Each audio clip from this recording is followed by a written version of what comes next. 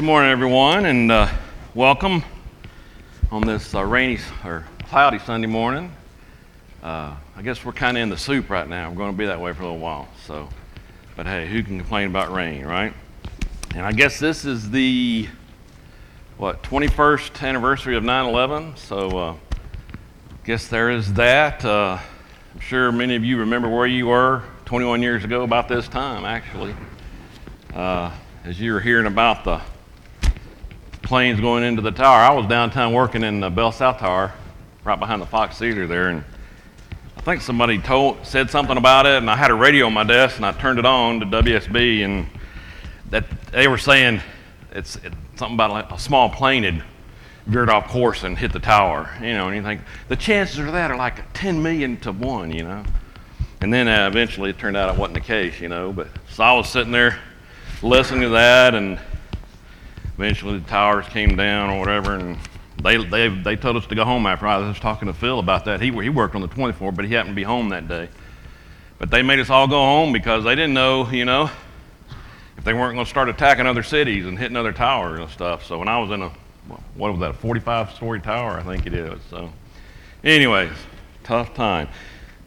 It's interesting to think about that, and how our world is a pretty evil place, We talk about that in Scripture, but then we can see it sometimes. And, you think, well, that's evil. We see it, but there's a lot of evil we don't see, right?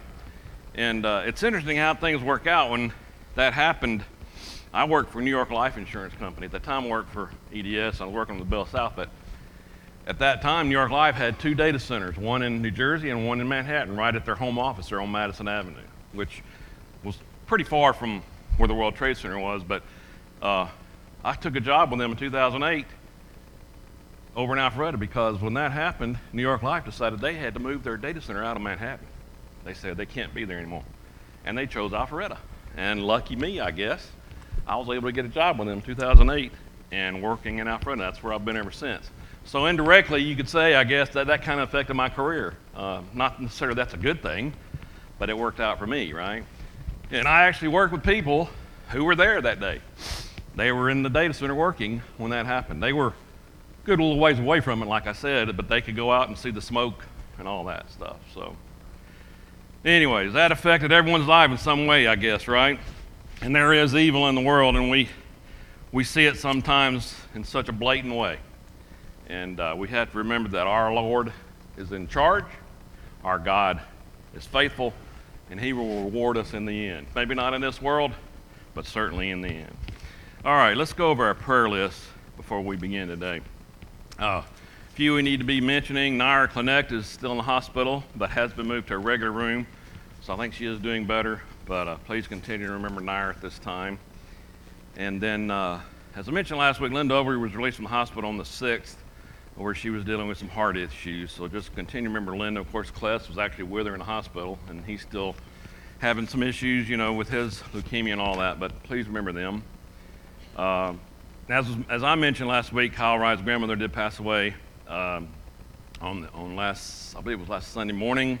So a funeral was held on the 9th. So he and Sarah, I think they're still there. I don't think he'll be back today.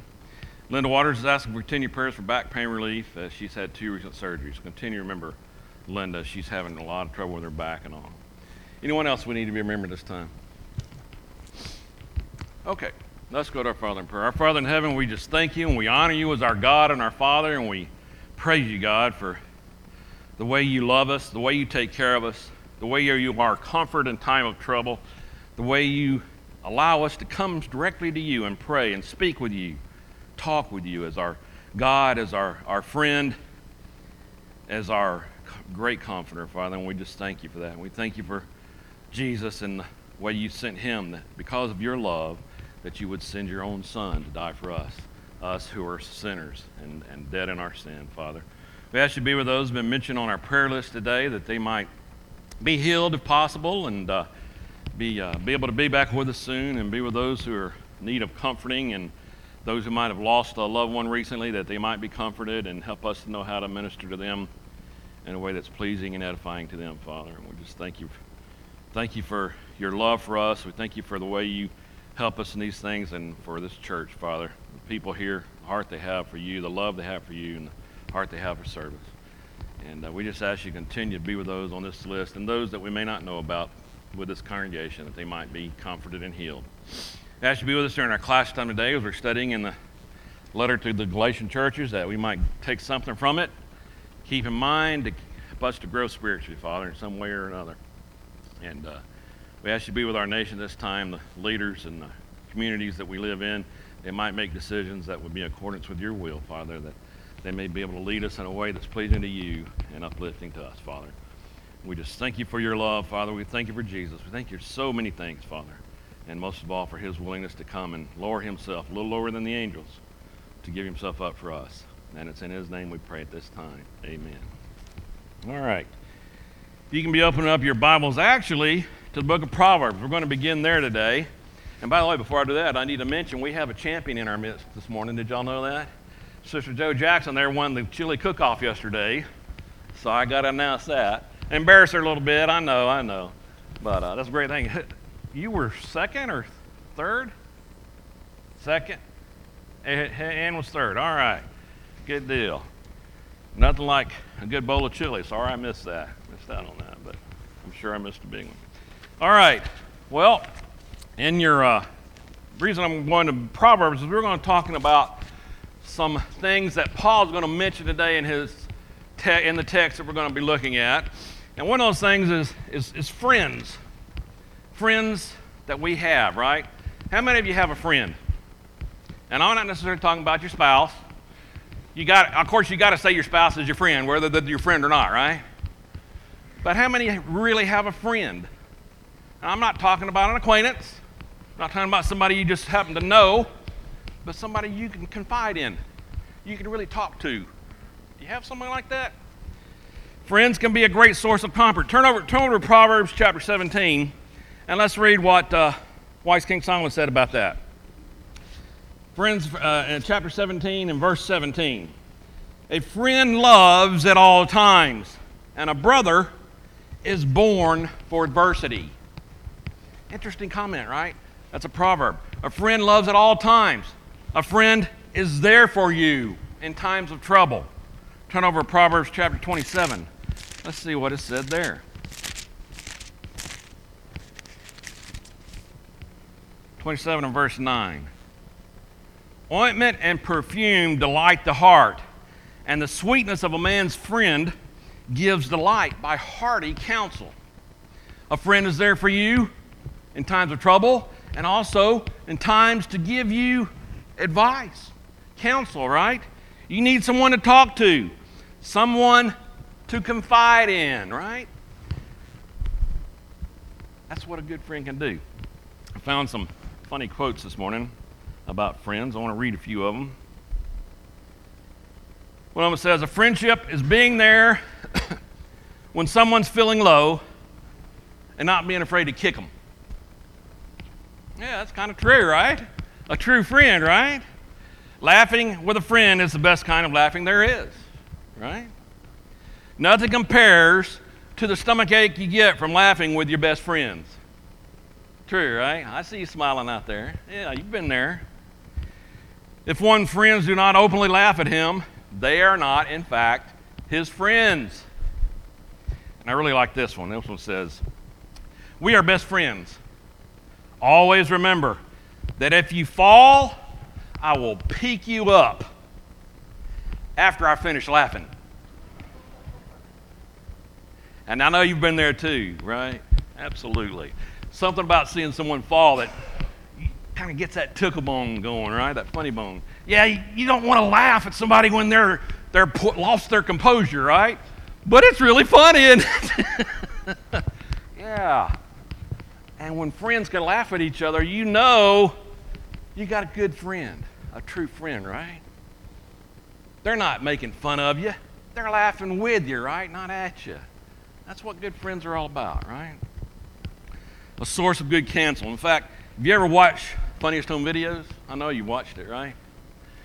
Usually, you may not see it in the final 3 or whatever, but they're going to have a bunch of videos of people falling, right?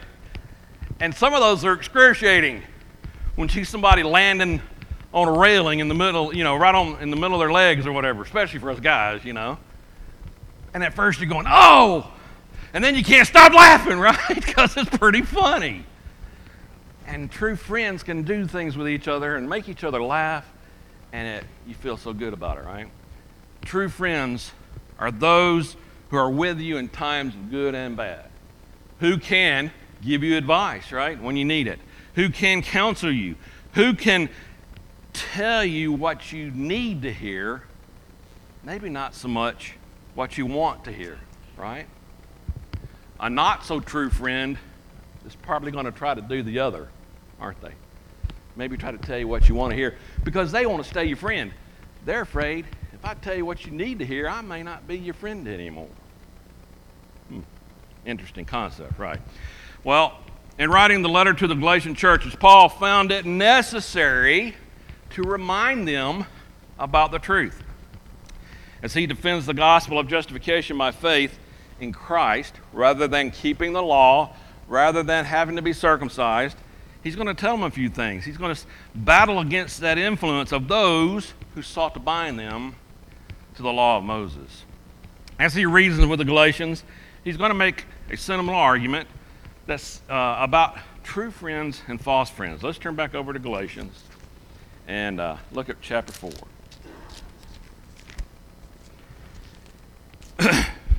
Beginning where we left off last week, verse 16, he says, "Have I therefore become your enemy because I tell you the truth? They zealously court you, but for no good. Yes, they want to exclude you that you may be zealous for them. But it is good to be zealous and a good thing always, and not only when I am present with you. My little children, for whom I labor in birth again until Christ is formed in you, I would like to be present with you now and to change my tone, for I have doubts about you." It's pretty scathing comments Paul is making right there, right? He's saying, true friends here, like me, I am your true friend, are going to tell you the truth. I'm not going to tell you things because you want to hear it.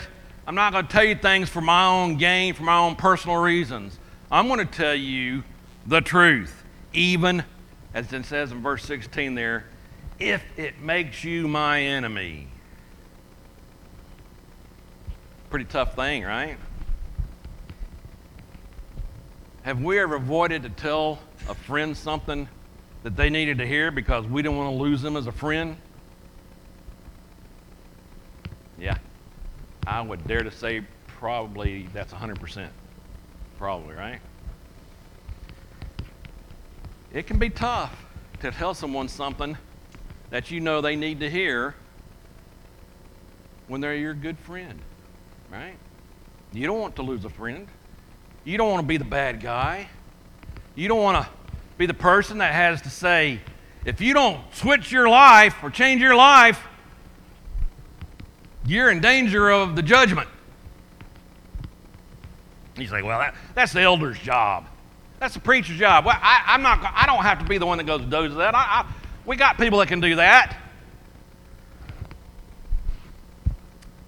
Who's someone going to listen to usually, more likely? A good friend or someone they don't know? Yeah, the elders can come in and say, I got the scripture here. You need to read this. We're concerned for your soul. And we can be as loving and as comforting or whatever you want to say, or as rebukeful, if that's a word. But when a friend or a loved one comes and says it, it's going to mean a lot more, isn't it? It's going to make a bigger difference. Even when the truth hurts, as he says there in verse 20, he says, I would like to be present with you now and to change my tone, for I have doubts about you. Paul's telling them. He's saying it. I don't know if you're going to make it. I'd love to change my tone. I'd love to be right there with you, talking to you face to face. Because I'm not sure you're going to get there. You need true friends. When hearing the gospel of Christ, of course, who will tell you that full gospel is preached by Christ and his apostles? That's what a true friend does. Many of you would say you have friends outside the congregation here, right? Many of you have friends that are not Christians. You know that. You know they need to hear the gospel, right? It's tough to go out and tell them, right? Again, you want to stay friends. Not so sure you're going to do that if you start preaching the gospel to them and telling them they may not be living a life that's right with God. When hearing the gospel of Christ, we got to tell them the truth. We also should not be telling them what's popular believed, but what we hear from the Word. We already read these verses. Look back at Galatians 1. See what Paul said about that. Verse 6. He told them, I marvel that you are turning away so soon from him who called you in the grace of Christ to a different gospel, which is not another. But there are some who trouble you and want to pervert the gospel of Christ. But even if we, or an angel from heaven, preach any other gospel to you than what we have preached to you, let him be accursed. As we have said before, so now I say again, if anyone preaches any other gospel to you than what you have received, let him be accursed. A true friend is going to preach you the truth. As Paul's saying there, anybody else should be accursed. Anybody else is false. Anybody else that preaches another gospel is not a true friend.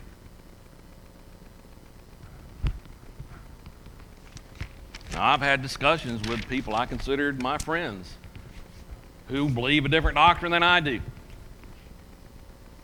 And I've tried to say to them, that's not what I read in my Bible. And of course, you can say, well, that's just a difference of opinion. Well, in some cases, maybe that's true. But when you get down to the Scripture, if you can't prove it from what's written, then you need to preach it the way it's written, right? We also need to have true friends when going in grace. Who's going to tell you the full gospel is preached to Christ, by Christ and his apostles? Turn over to 2 Peter 3, and I'm just going to read some verses here that refer to that, but are very poignant in themselves. 2 Peter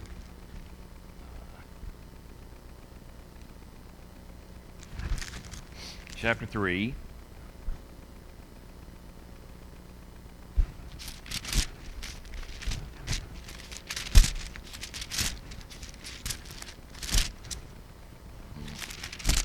Verse 17, he says, "You therefore, beloved, since you know this beforehand, beware lest you also fall from your own steadfastness, being led away with the error of the wicked, but grow in the grace and knowledge of our Lord and Savior Jesus Christ."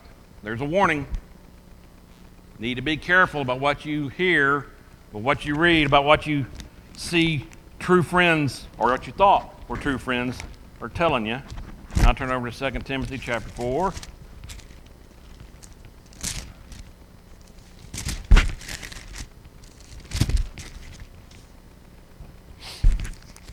Verse 3.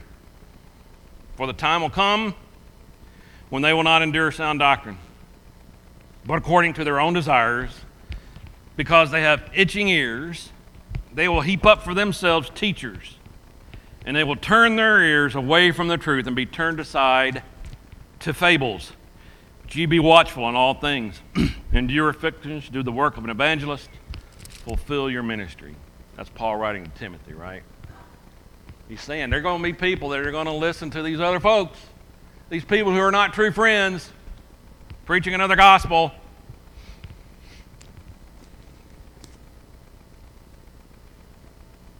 And then true friends are going to speak when people are drifting. Paul's doing that here in our text. Turn to chapter 6 of Galatians. Let's see what he does right there. Galatians 6, verse 1. "Brethren, if a man is overtaken in any trespass, you who are spiritual, restore such a one in a spirit of gentleness, considering yourself, lest you also be tempted. Bear one another's burdens, and so fulfill the law of Christ. For if anyone thinks himself to be something, when he is nothing, he deceives himself. But let each one examine his own work, and then he will have rejoicing in himself alone and not in another, for each one shall bear his own load. Paul's saying, you need to be talking to your friend, your brother. You need to be preaching the truth. You need to be ready to tell them what they need to hear, not what they want to hear. And you need to be careful that you're not swept away either. You see, that's all part of this growth process we have, right? We become Christians. We got the milk, right? But we grow. We have to grow. We got to study. We got to be in prayer. We got to be in service. We got to be helping each other get there. And we got to be willing to talk as a true friend. Tell the truth, right? Proverbs is full of stuff like this. And actually, Psalms is too. David and Solomon. Turn over to Psalm 141.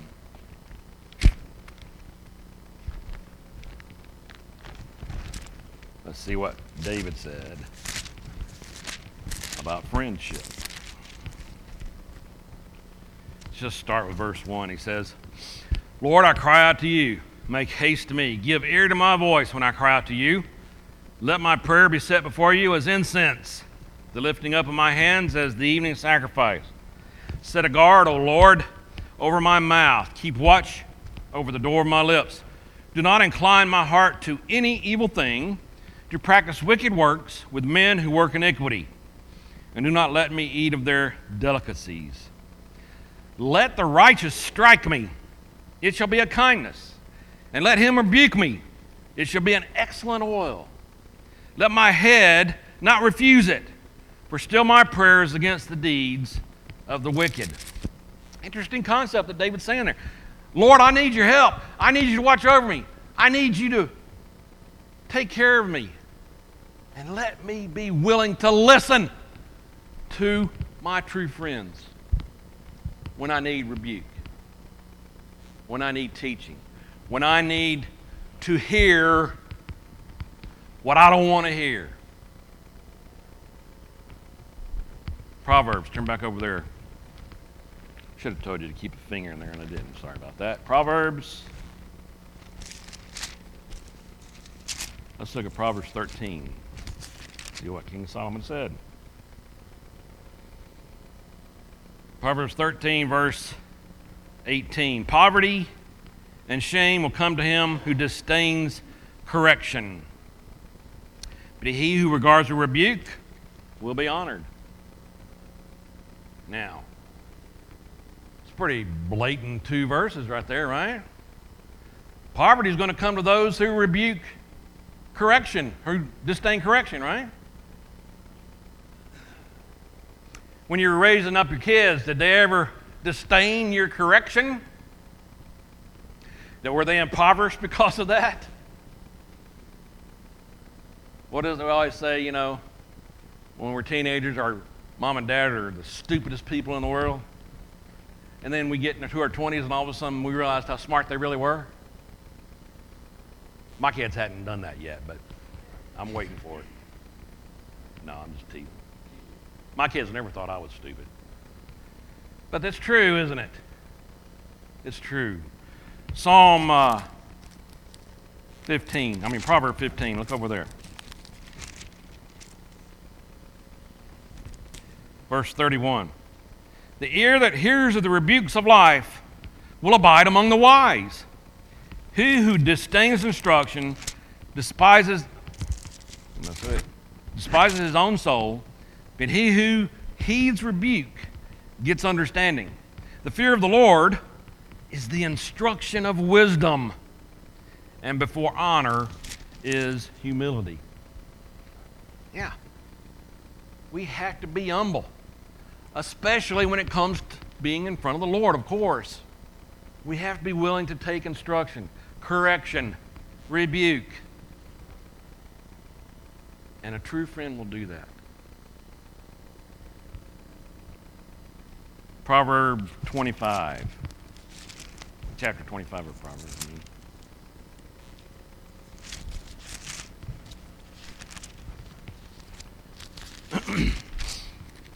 Verse 12. Like an earring of gold and an ornament of fine gold is a wise rebuker to an obedient ear. Solomon's very wise, right? He tells us that we need to be willing to listen. We need to be willing to be rebuked, to be told the truth, especially when we're in danger of the judgment. And a true friend will do that, right? A true friend will tell us what we need to hear. May have to kick us when we're down sometimes, and then may have to laugh with us when we get back up. That's very true, isn't it? And you know who your friends are that are like that, right? And that's your true friends. You can kind of tell that, can't you? Yeah, maybe say, oh, I got some friends that sometimes they're not so nice. But are they there for you when you need it? Right? So we can appreciate that value, right? We can understand that, you know. We can understand what the value of a true friend is. But how can we tell the difference sometimes, right? How can we tell? Go back to verse 17 of chapter 4 there and see what Paul said. Verse 17, they zealously court you, but for no good. Yes, they want to exclude you that you may be zealous for them. In other words, some people are going to try to use you, right? They're going to act like they're your friends. They're going to try to get you to do things that's going to help them, right? Well, how do you know what that is? Turn over to chapter 6, verse 11. See what large letters I have written to you with my own hand. As many as desire to make a good showing in the flesh, these would compel you to be circumcised, only that they may not suffer persecution for the cross of Christ. For not even those who are circumcised keep the law, but they desire to have you circumcised, that they may boast in your flesh. In other words, these folks that are trying to tell them to keep the law to be circumcised, they're not doing it for the gospel. And they're certainly not doing it for the law because they can't even keep the law themselves. Paul's making that point. These folks can't keep the law. That's why Christ had to come. You have liberty in Christ. All these folks want to do is just to get you to do something for their own selfish reasons, so they can boast about it, so they can act like they're teaching you what's the truth, not knowing the truth themselves. So he's saying that's how you know who's not a true friend. You need to beware of false friends. Turn over to Romans. We'll read a couple of passages from there. Romans 16.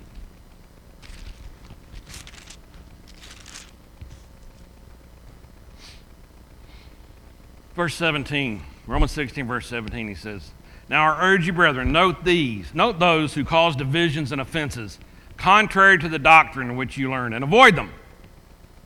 For those who are such do not serve our Lord Jesus Christ, but their own belly, and by smooth words and flattering speech deceive the hearts of the simple. For your obedience has become known to all. Therefore I am glad on your behalf, but I want you to be wise in what is good and simple concerning evil. And the God of peace will crush Satan under your feet shortly. Turn over to chapter 10 there and see what he says too. Verse 1. Brethren, my heart's desire and prayer to God for Israel is that they may be saved. For I bear them witness that they have a zeal for God, but not according to knowledge. For they, being ignorant of God's righteousness and seeking to establish their own righteousness, have not submitted to the righteousness of God. For Christ is the end of the law for righteousness to everyone who believes. False friends try to manipulate you to do what they want you to do. False friends, in this case, are going to tell you you got to keep the law. And Paul just says there in Romans, Christ is the end of the law. You now have liberty in Christ Jesus. It's not about keeping the law. Sure, we know right from wrong from the law. God had to reveal it. But true friends don't tell you got to keep the law or you're going to spend eternity in hell. True friends not going to tell you that you got to be circumcised. True friends are not going to tell you that it's about Christ Jesus and your love for him. Having faith in him and obeying his commands. False teachers are trying to manipulate the brethren in Galatia. A tactic first used by Satan. And we can read about that in 2 Corinthians 11. What did the devil do at the beginning? The serpent went to Eve, right? Told her, if you eat of this tree, you'll live forever. Right? Told her something she wanted to hear. Acting like he knew what he's talking about.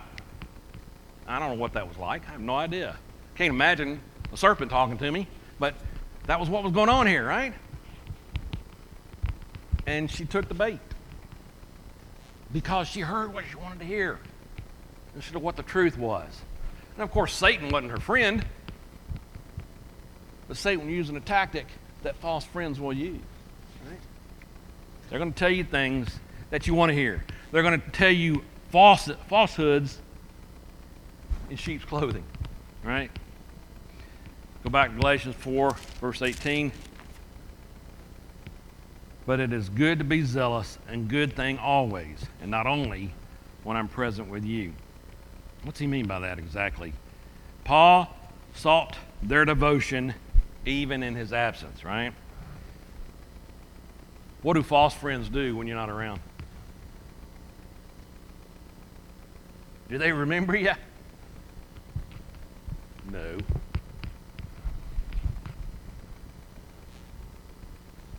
I ran into someone yesterday at a store that I hadn't seen in 20 years. I pretty much recognized them.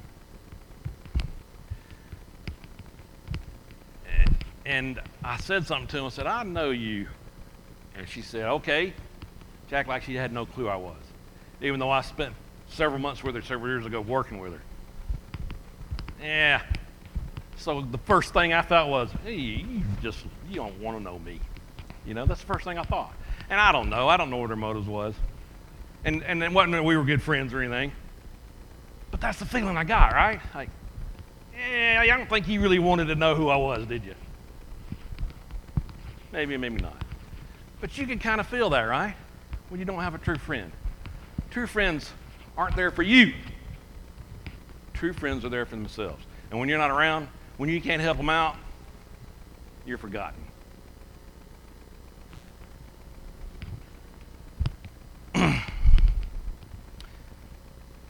True friends will heed the wisdom of Solomon. Let's go back to Proverbs and read a few things again that King Solomon says. Proverbs 26.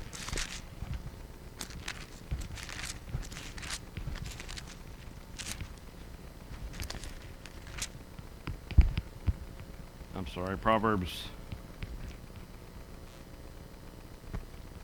27. Verse 5, he says, open rebuke is better than love carefully concealed. Faithful are the wounds of a friend, but the kisses of an enemy are deceitful.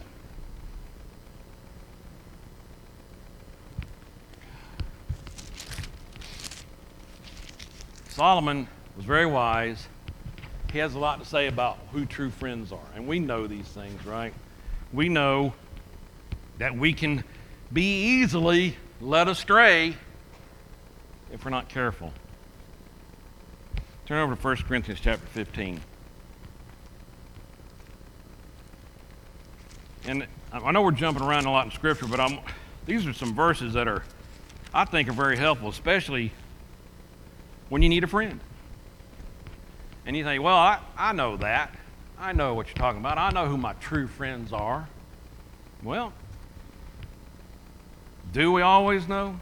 Verse 33, 1 Corinthians 15. Do not be deceived. Evil company corrupts good habits. Oh, I know you've heard that one. I know you've told your kids that one, right? But you see, you can get to be friends with someone, start hanging out with them, and guess what? Before you know it, you're doing just like them. You're doing things that you never thought you'd be doing, right? You're thinking things. You're getting involved in things that you never believed you would. I know, I'm speaking to the choir here, but when you were teenagers, think about it. Who are your friends?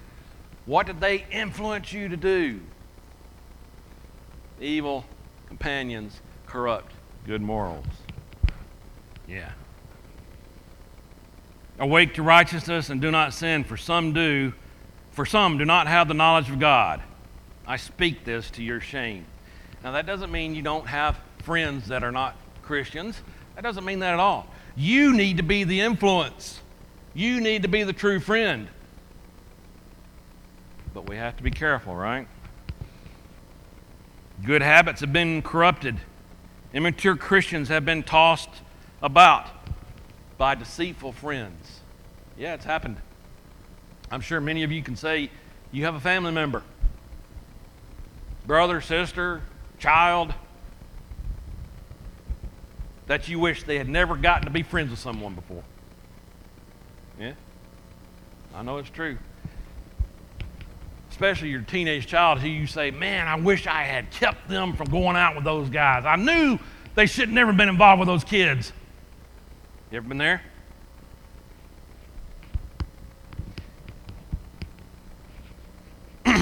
We need to learn from what Paul is telling us here. Turn to Ephesians chapter 4.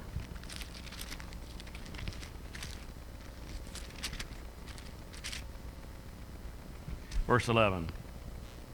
And he himself gave some to be apostles, some prophets, some evangelists, some pastors and teachers, for the equipping of the saints for the work of ministry, for the edifying of the body of Christ, till we all come to the unity of faith and the knowledge of the Son of God, to a perfect man, to the measure of the stature of the fullness of Christ, that we should no longer be children, tossed to and fro, and carried about with every wind of doctrine by the trickery of men, in the cunning craftiness of deceitful plotting, but speaking the truth in love. But speaking the truth in love may grow up in all things into him who is the head, Christ. We're in a process of growth, and truthfully speaking, we should be growing until the day we die. I'm not talking about physical growth, I'm talking about the spiritual side of things. We should always be becoming more mature in the faith, more like Christ. And that's a measuring stick for you, right? You should be able to say, am I more like Christ than I was 5 years ago? Am I more of a good friend to others than I was 5 years ago, 1 year ago? And if you're not, then maybe you need to wonder, am I keeping the faith? Am I continuing the race, as Paul said?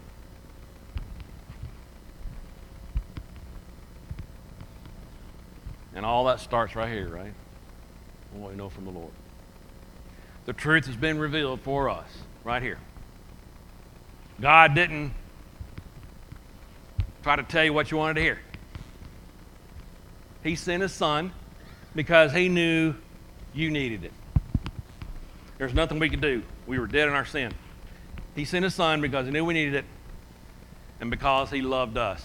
He was our true loving God and true loving friend, you might say. We have Christ, who is our Savior, our Lord, but our true friend. Turn over to John chapter 15.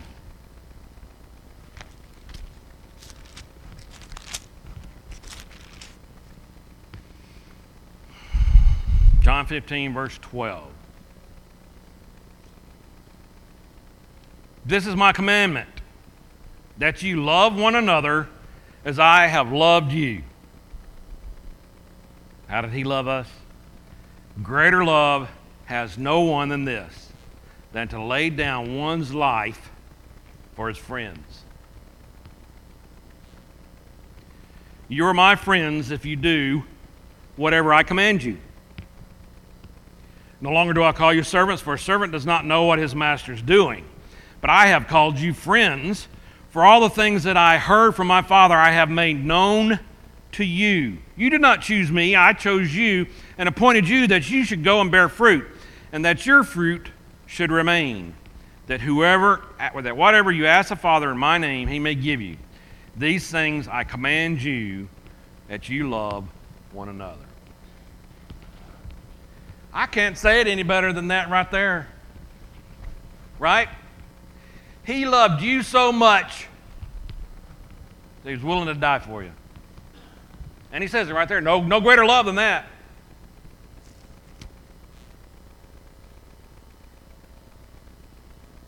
If you are reflecting on the 9/11 thing today, and you can think about the men and women that went into those buildings, right? Sacrificed themselves. We honor them. We honor them greatly. And they were dying, they died for people they didn't even know. Not friends necessarily, but they did it out of a sense of duty, right? And that's a wonderful thing. That's a fantastically wonderful thing. And we can sit in awe of that, right? For what people will do. And yes, as the Lord said, that is the greatest love. Whatever you do in this life, in the end, the only thing that's going to matter is whether you believe in Jesus Christ or not. That's it.